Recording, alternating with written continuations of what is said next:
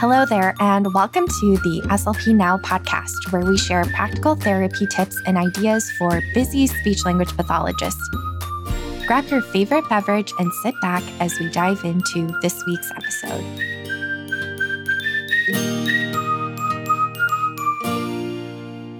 Hey there, it's Marisha, and welcome to the SLP Now podcast.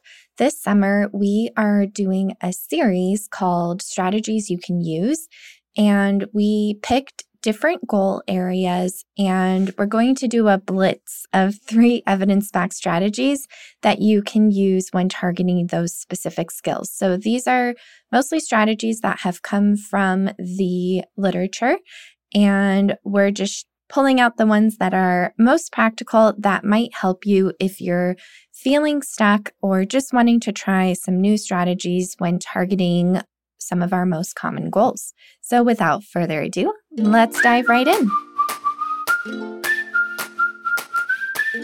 This week, we are diving into strategies for vocabulary growth. As always, I have 3 strategies for you. And this episode is inspired by an article by Hadley et al. It was published in 2018, and it's all about building semantic networks. This article has lots of gems and resources in it. So if you want to check it out, I will include the citation as well as a link in the show notes, and you can access those at slpnow.com/130. So slpnow.com/130. So the reason that I picked this article, because like I said, it's got some gems in it, but it includes an intervention that we could absolutely implement in the schools. And it gives us a lot of really great inspiration and tips and activity ideas that we can use to structure our own therapy. So it's a good one. But what they did in this article was they structured a vocabulary intervention, and it was used with preschoolers, but I think we can apply it especially to early elementary students and maybe even beyond that. But what they did was they used shared book reading and guided play methods to teach words in conceptually linked categories. So they looked at taxonomies as well as themes. And the cool thing is they did 8 days of intervention. They provided 10 minutes of reading in each session, as well as 10 minutes of book-related adult guided play. So 20 minutes over 8 for 8 days each is pretty doable and pretty replicable in the school's setting. So that's exciting. So like I said, I have 3 strategies that I pulled from this article. And the first 2 are strategies that I've seen across a lot of vocabulary research. So these can definitely be applied across the age ranges and all of that, and just include like good general strategies. And then the third one is one that is a little bit newer to me and that I'm personally kind of experimenting with a little bit more. So I'm excited to dive into that too. But the first strategy is to provide multiple exposures to words. So pretty much any presentation that you attend on vocabulary will probably share research about how many exposures it takes for different students to learn a word. And these numbers are all over the board. It depends on a number of factors, but the common theme is that it takes a lot more exposures than we might think or than we might guess. And that is one of the key components that we want to think about when we are doing vocabulary intervention. So we might be doing like thematic units where we teach vocabulary using a book. If we read the book and wrap it up in one session and give the students maybe 2 exposures to the 5 words that we selected, like that's not enough for them to learn that word. And I like that the authors of this article gave an example. So they used 2 books across the intervention, and they detailed exactly how they gave multiple exposures and what that looked like. They give tons of suggestions and ideas. I won't go into all of the details here, but really cool stuff in that article. But they had multiple sessions using the same book. And I think it was helpful that they alternated between the book reading and then the related play for the book. So one of the books was about flowers, and it was called Planting a Rainbow by Lois Ehlert.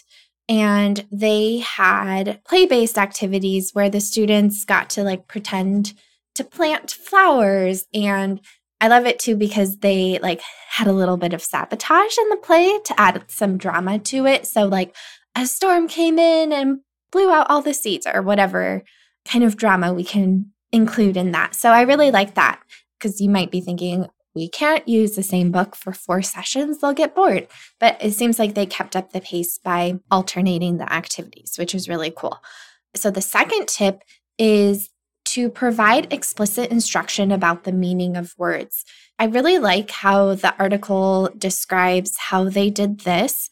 So they picked a book and they picked 8 words for each book. So they strategically were like, okay, we're going to target these 8 words very strategically. So for example, for the flower book, they selected the taxonomy name or the category. So for the flower book, that would be flowers.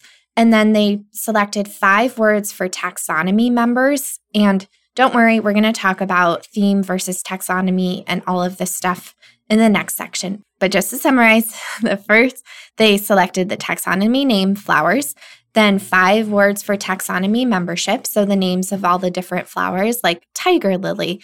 And then they also selected 2 theme words that were thematically but not taxonomically related. So they had 5 different types of flowers, so those are all in the taxonomy. And then the thematically related but not taxonomically related words were like petals. So petals are related to the theme of flowers, but they're not part of the flower taxonomy. And then they had 2 of those. And then they also selected like general, so they had a flower unit and a vegetable unit. And there were 5 additional words that they targeted across both books so that students could compare and contrast and like start to build that relationship because flowers and vegetables, which was the other theme, are both related, but the larger taxonomy for flowers and vegetables is living things.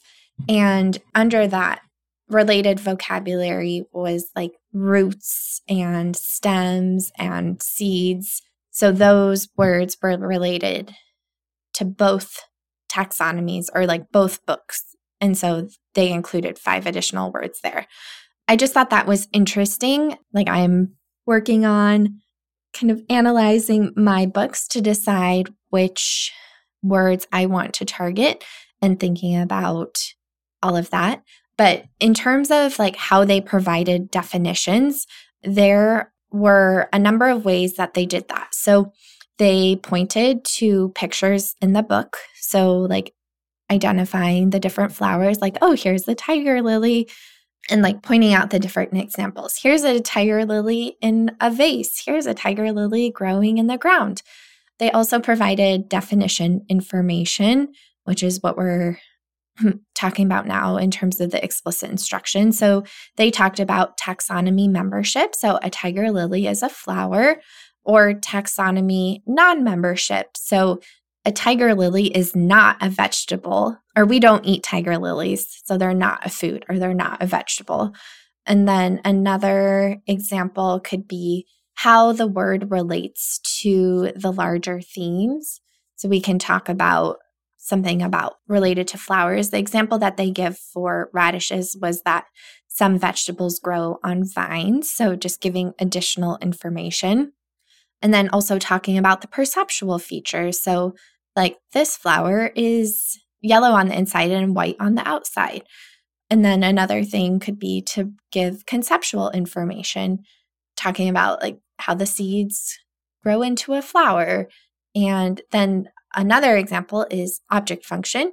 So what we use flowers for, like we can give flowers as a gift, we can smell flowers.